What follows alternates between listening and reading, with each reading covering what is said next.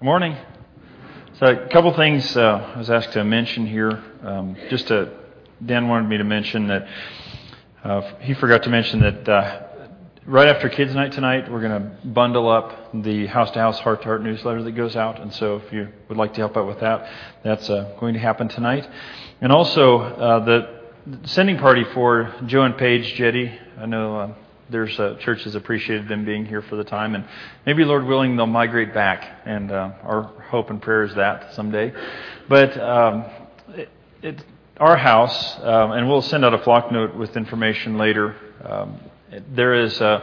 We have an abundance of moose burger at our house right now at this point in time, so Sylvia is going to, if you bring a side dish, there's going to be moose burgers provided, and you can hang out and say hello to Joe and Paige before they launch here in the this next week. So that's happening tomorrow night from 6 to 8 at our house. All right, Romans chapter 3. We're going to jump in there, and I want to share something before we jump in here as well, just about Romans in general. I can tell you I don't remember the first time I read Romans, but I do remember at times in my life being really confused by what's in there and really trying to wrestle through all this discussion of faith, righteousness, justification, and what does all that mean and how does all that fit together. And I realized the fog, and it's sometimes called the fog of Romans, comes up and kind of would get in my head, and I'd try to think, now what on earth did I just read and what on earth was all this about? And so that is especially true from chapters 3 through chapters 11. And then from chapters 12 to the end, there's a whole lot of really practical stuff. And so as we walk through these chapters, and we won't read everything that we'll see in Romans, but we're going to go through and hit the gist of it in the next weeks.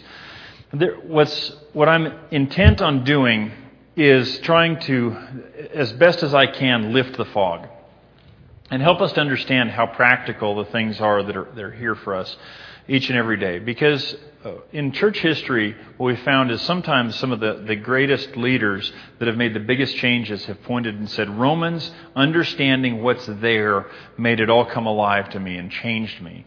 And so hopefully at the end of all this, that's where we all are, is changed by the powerful discussions that are in Romans. But it's kind of like this, if we can say it this way. I heard an analogy once, or I read it in a book, is that sometimes some of the greatest blessings that we receive spiritually are a cookie jar that seems like it's way up there, and we can see the cookie jar, we're just not sure quite how to get it.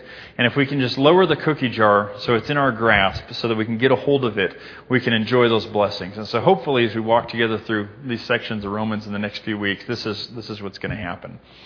All right, so the last couple of weeks, what Paul has showed us in Romans is that whether a person has a long history with God and they have grown up Jewish and they have all that understanding of the law, or they've grown up far away to the other side and have grown up worshiping idols and been part of pagan society, is that both of those situations has some shortcomings.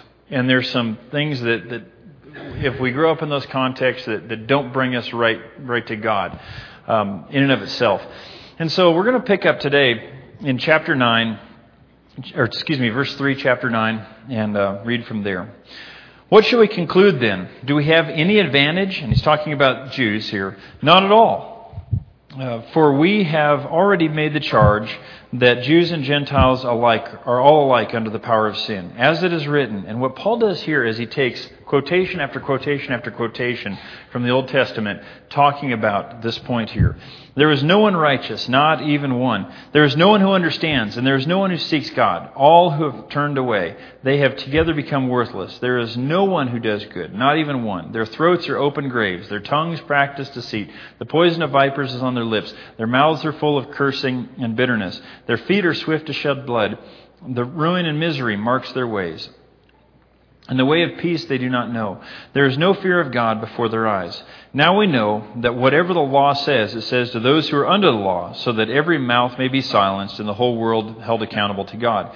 Therefore no one will be declared righteous in God's sight by works of the law. Rather, through the law we become conscious of our sin. Okay, you see the cloud forming here?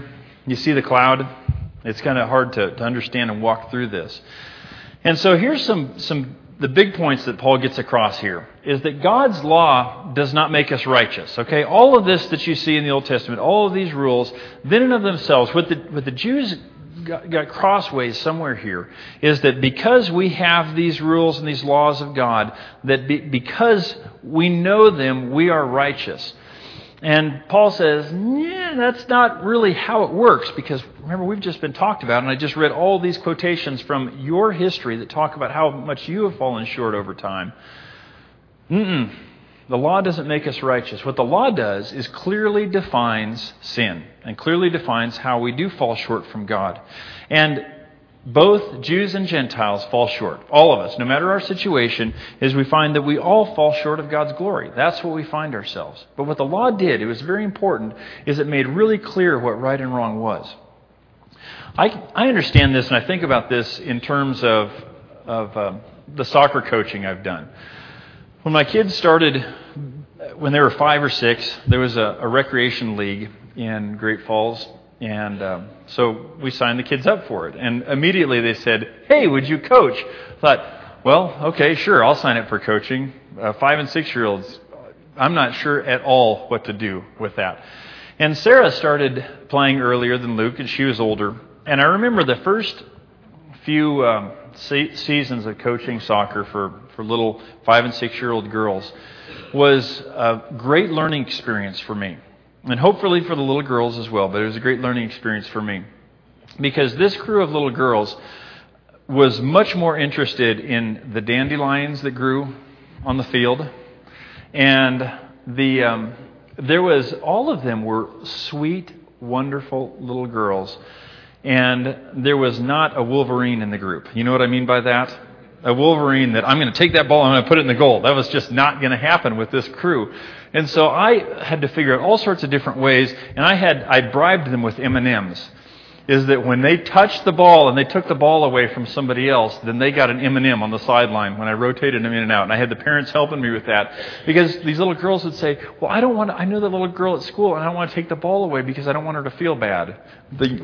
Boy, that's a great quality to have, but not if you're a soccer coach. That's just, you love that quality in your kids. But it was the very basics, just trying to teach them what the game was about. And I worked through slowly, and it took time, and I showed them, okay, now, for example, when I say stay in the field, you see those lines right there? That means don't go outside those lines. You have to stay in. Why? But the ball went over there. I know, but just bring it back and play in the field. It was always discussions like that. And I think about that is really when you read the Old Testament, that's what you see. Is God at different times saying, all right, I know, you need to come back. I know I'm making rules here. Here's the 10 Commandments. Here's the different things. Because you got to know what's right and wrong. You got to understand me. And you're so far out of bounds right here. I've got to start somewhere, okay? And so here I'm working you back towards trying to play inside the field. And no, you cannot punch people on the soccer field. That type of thing. I get that impression that God is taking that time through the Old Testament to help the Israelites understand what sin is. This is right, this is wrong, and this is what you need to know what it means to follow me. And so when we get to Jesus, He completes the whole discussion. We'll get to that here in a minute. But do you see that? Is that the law was about trying to bring people onto the soccer field, trying to teach them the rules about how God's plan was to play the game of life, if we can say it that way, to be people that honored God. And so that wasn't meant to ever be a source of pride for the Jews, that, oh, look, we've got the law. Look at how wonderful we are. That was not supposed to be a source of pride. It was supposed to just bring you onto the field. That's what this was about. And to be an example of how everybody else should play on the field. Let's continue on with these next verses here in just a minute. But let's hit some terms to start with. Okay, righteousness. Now, how many of you use, when you're not talking about spiritual things, the word righteousness? Now, once in a while, you'll hear a snowboarder say righteous or something like that. But, yeah, not very often we use that term. And simply, in our context, it means being right with God, working to be right with God. That's right, being right, the state of being right. Okay, that term will come up here. The term faith, a firm conviction in spiritual things. If you look in Hebrews 11, chapter 1, Faith is being sure of what we hope for and certain of what we do not see. That's the idea, is having faith in something that we can't touch. Now, all of us live by faith in some form or fashion. Even atheists live by faith. Okay, because driving down the road, we have no guarantee that empirical evidence that we're going to arrive at our destination without problems or without being in an accident. But we drive by faith all the time. We put our hope in things that we can't see and touch. But in this context, faith is a firm conviction of spiritual things. Is that I know God is there and I'm going to do something about it. Okay, another term, grace, unmerited favor, getting a whole lot better than we deserve. Grace is something that my kids want for themselves, and justice is what they want for the other. Okay? Do you get that? Do you understand how that works sometimes? As my kids are really excited about having grace for themselves and getting second chances, but having justice for whenever the other one steps out of line. And we tend to operate like that with people. And so let's look at these next verses here. In chapter 3, starting verse 21. But now, apart from the law, the righteousness of God has been made known, to which the law and the prophets testify. The righteousness is given through faith in Jesus Christ to all who believe. There is no difference between Jew and Gentile, for all have sinned and fall short of the glory of God, and are all justified freely by His grace through the redemption that came by Jesus Christ. God presented Christ as a sacrifice of atonement through the shedding of His blood, to be received by faith. He did this to demonstrate His righteousness, because in His forbearance He had left the sins committed beforehand unpunished. He did it to demonstrate His righteousness at the present time, so as to be just and the one who justifies those who have faith in Jesus.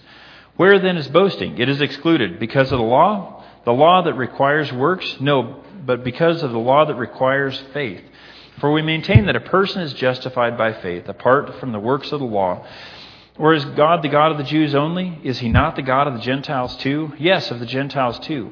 Since there is only one God, who will justify the circumcised by faith and the uncircumcised to the same faith, do we then nullify the law by this faith? Not at all. Rather, we uphold the law.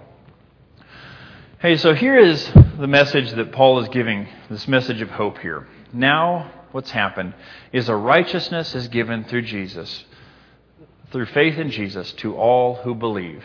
Both Jews and Gentiles receive God's grace in the same way.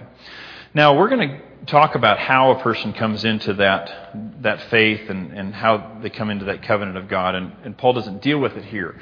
He just says, and he just wants us to understand here, is that a righteousness is given through faith in Jesus to all who believe.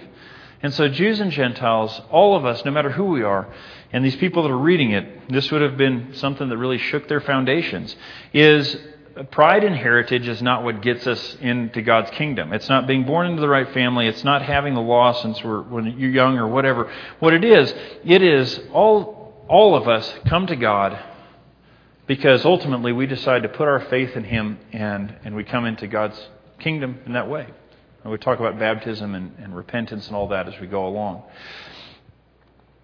But think about it in these terms. I think for the people listening originally, this is what it would have sounded like. How many of you have been to the Yellowstone Club for work in some way? A bunch of people here have. How many of you are part of the Yellowstone Club? Yeah, we're mere mortals down here in Belgrade, aren't we? Yep, that's right. Yep. But think about what would happen on the news tonight. There's a big announcement said, things have changed. There is a board of directors of the Yellowstone Club has come together, and we've decided that everybody can be a part of the Yellowstone Club. From now on, all you have to do is drive up. Gate is open. Everyone's welcome.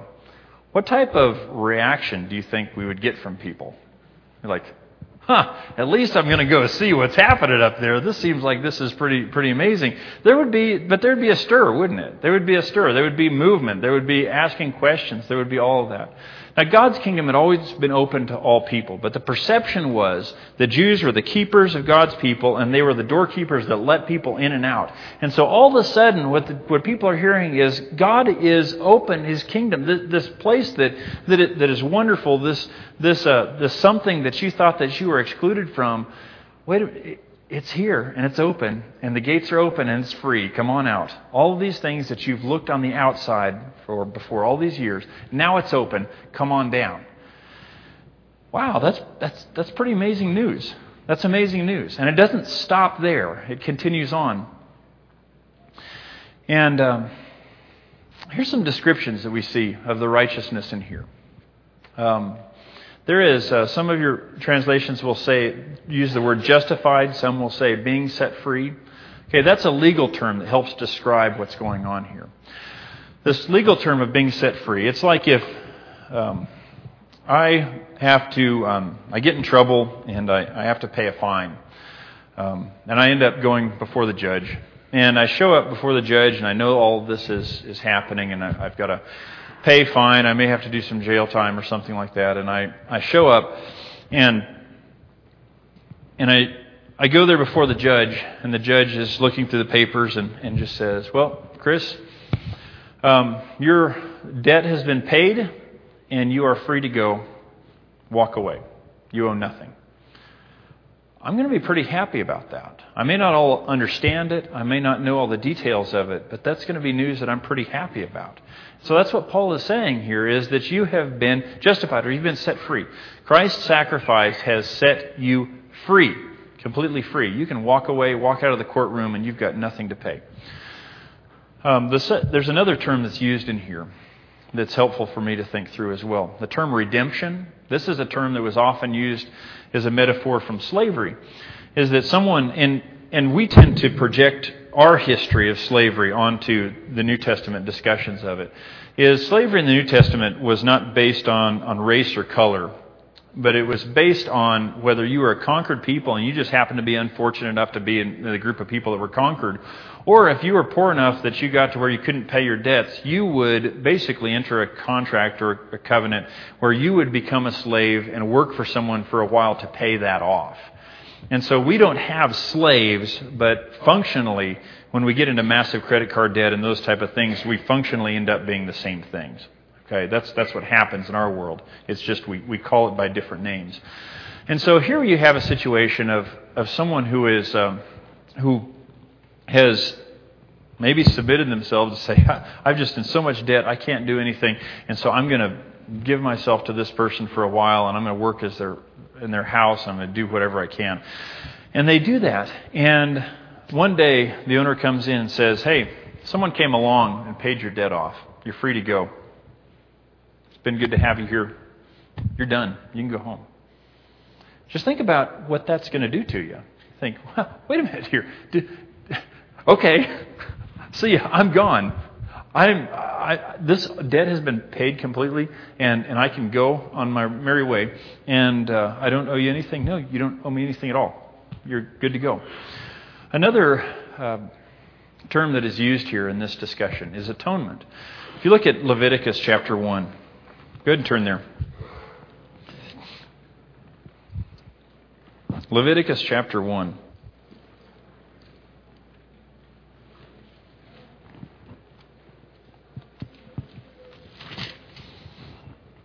Verse 3, it's talking about burnt offerings, and there's a lot of other descriptions. This is just one here.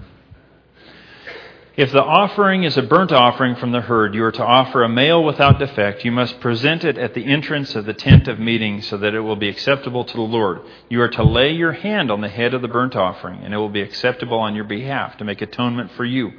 You are to slaughter the young bull before the Lord, and then Aaron's sons, the priests, shall bring the blood and splash it against the sides of the altar at the entrance of the tent of meeting. And then he continues on from there, and there's all sorts of description given. But the point here is that people would bring these burnt offerings there.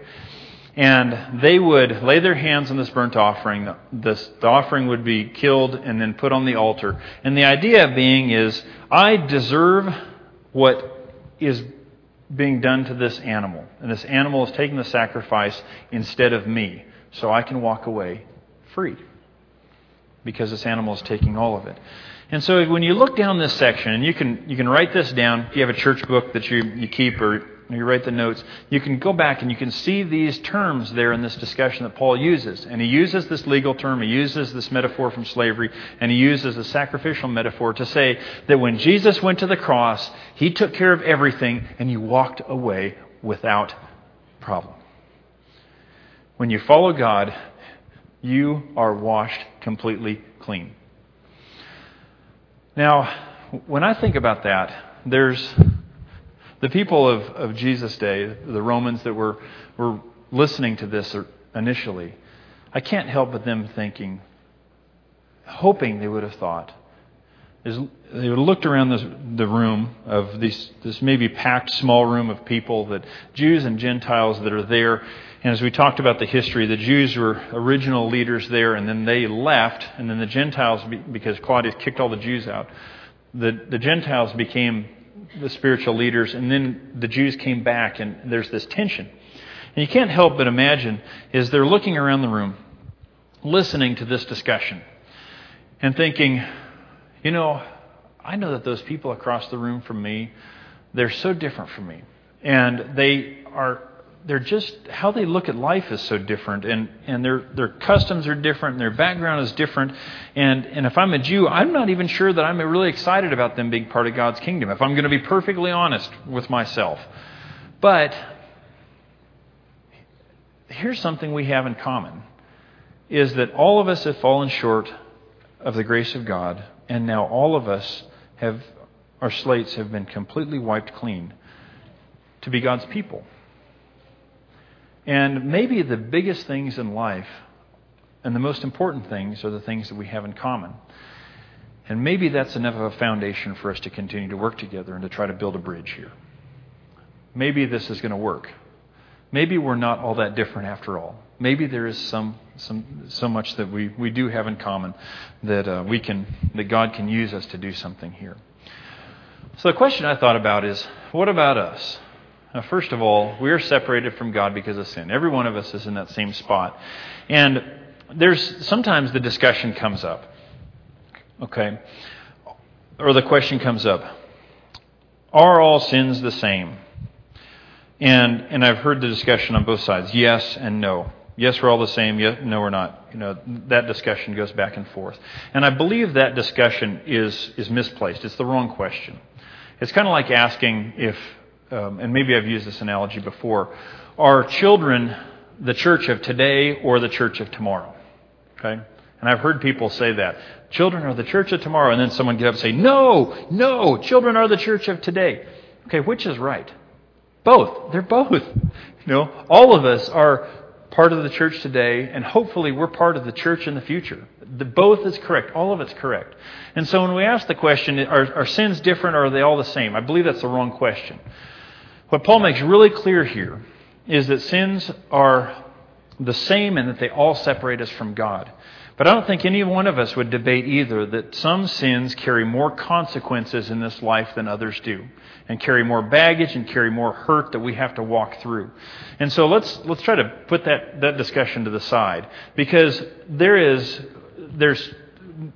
what Paul is showing is that with the Jews and Gentiles, they may have different sins, and those sins have different consequences. But what happens is all of us come together in the fact that we are all separated from God because all of us have sinned.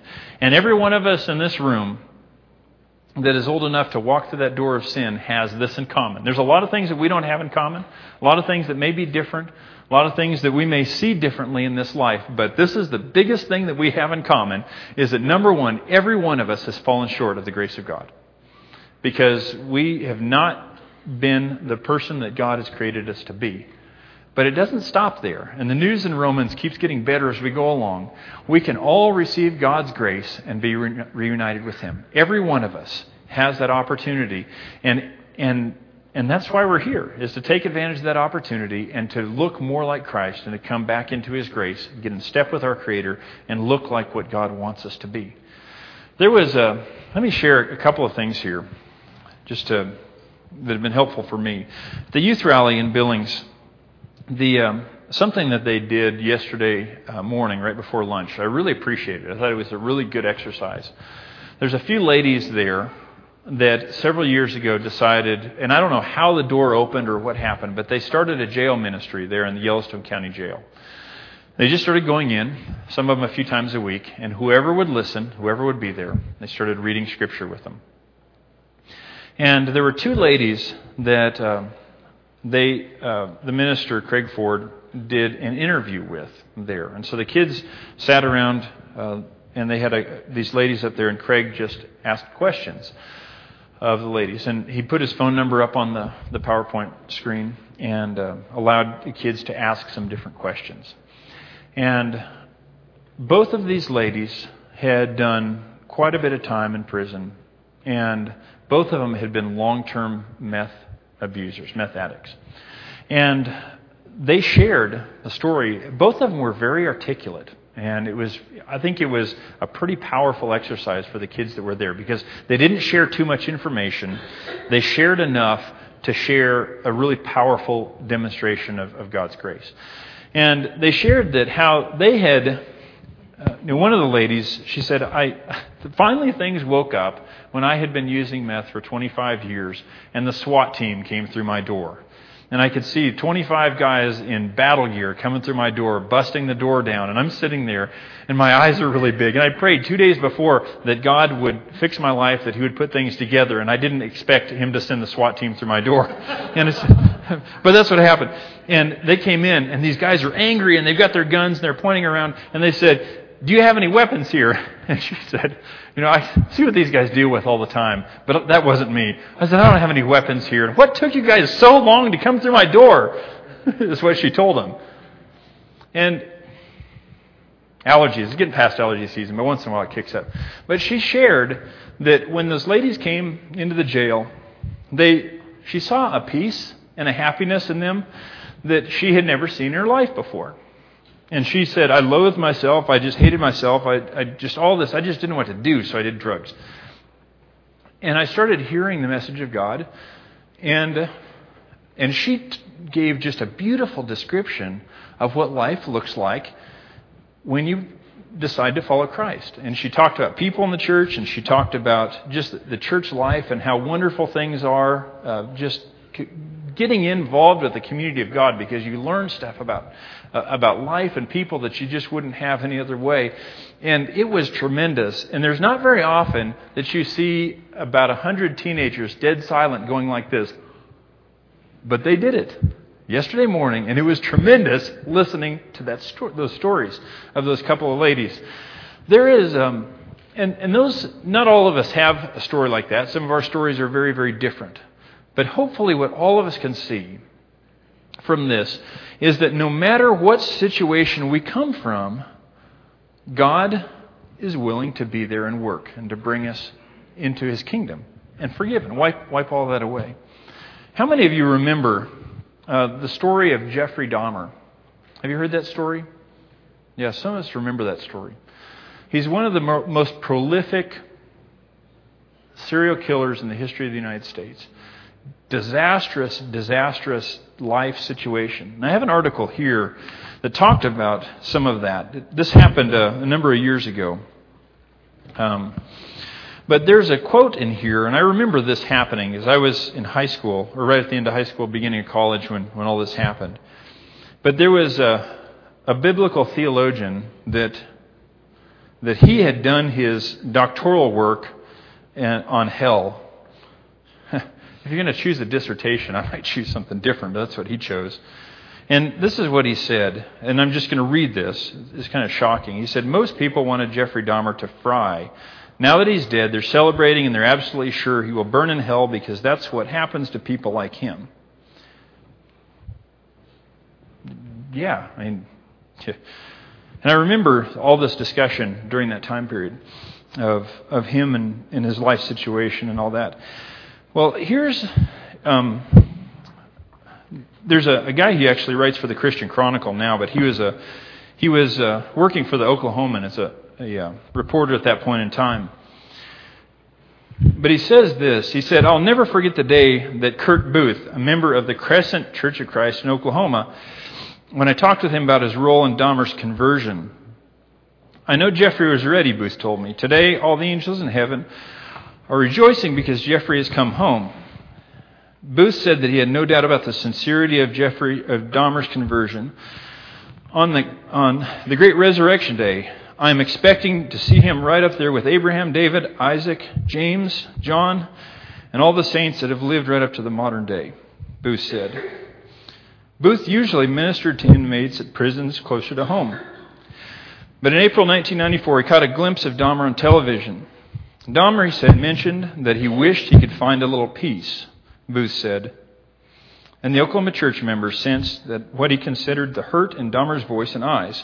Booth said he thought, I know somebody who can give you that peace. His name is Jesus Christ. And what happened is Booth sent Dahmer a Bible correspondence course, and the rest is history. He completed it. And Booth it goes on to tell that Booth spent time for being a thief, actually. And he started reading his Bible when he was in jail, and it changed him. But he went from there, and he called some different ministers in that area and said, hey, will you go talk to this guy? And some of them said, I'm not going to do that. I'm scared to do that. Ministers, cowards, whatever. Anyway, there's one that said, yeah, I'll go talk to him. Absolutely. And went, and he ended up becoming a Christian in that. And there's a whole lot of things when I read through that. There's a whole lot of this tangled web of mess about what about his victims, what about the families, all that kind of stuff. But I can't get past a very, very simple truth and a promise that God makes.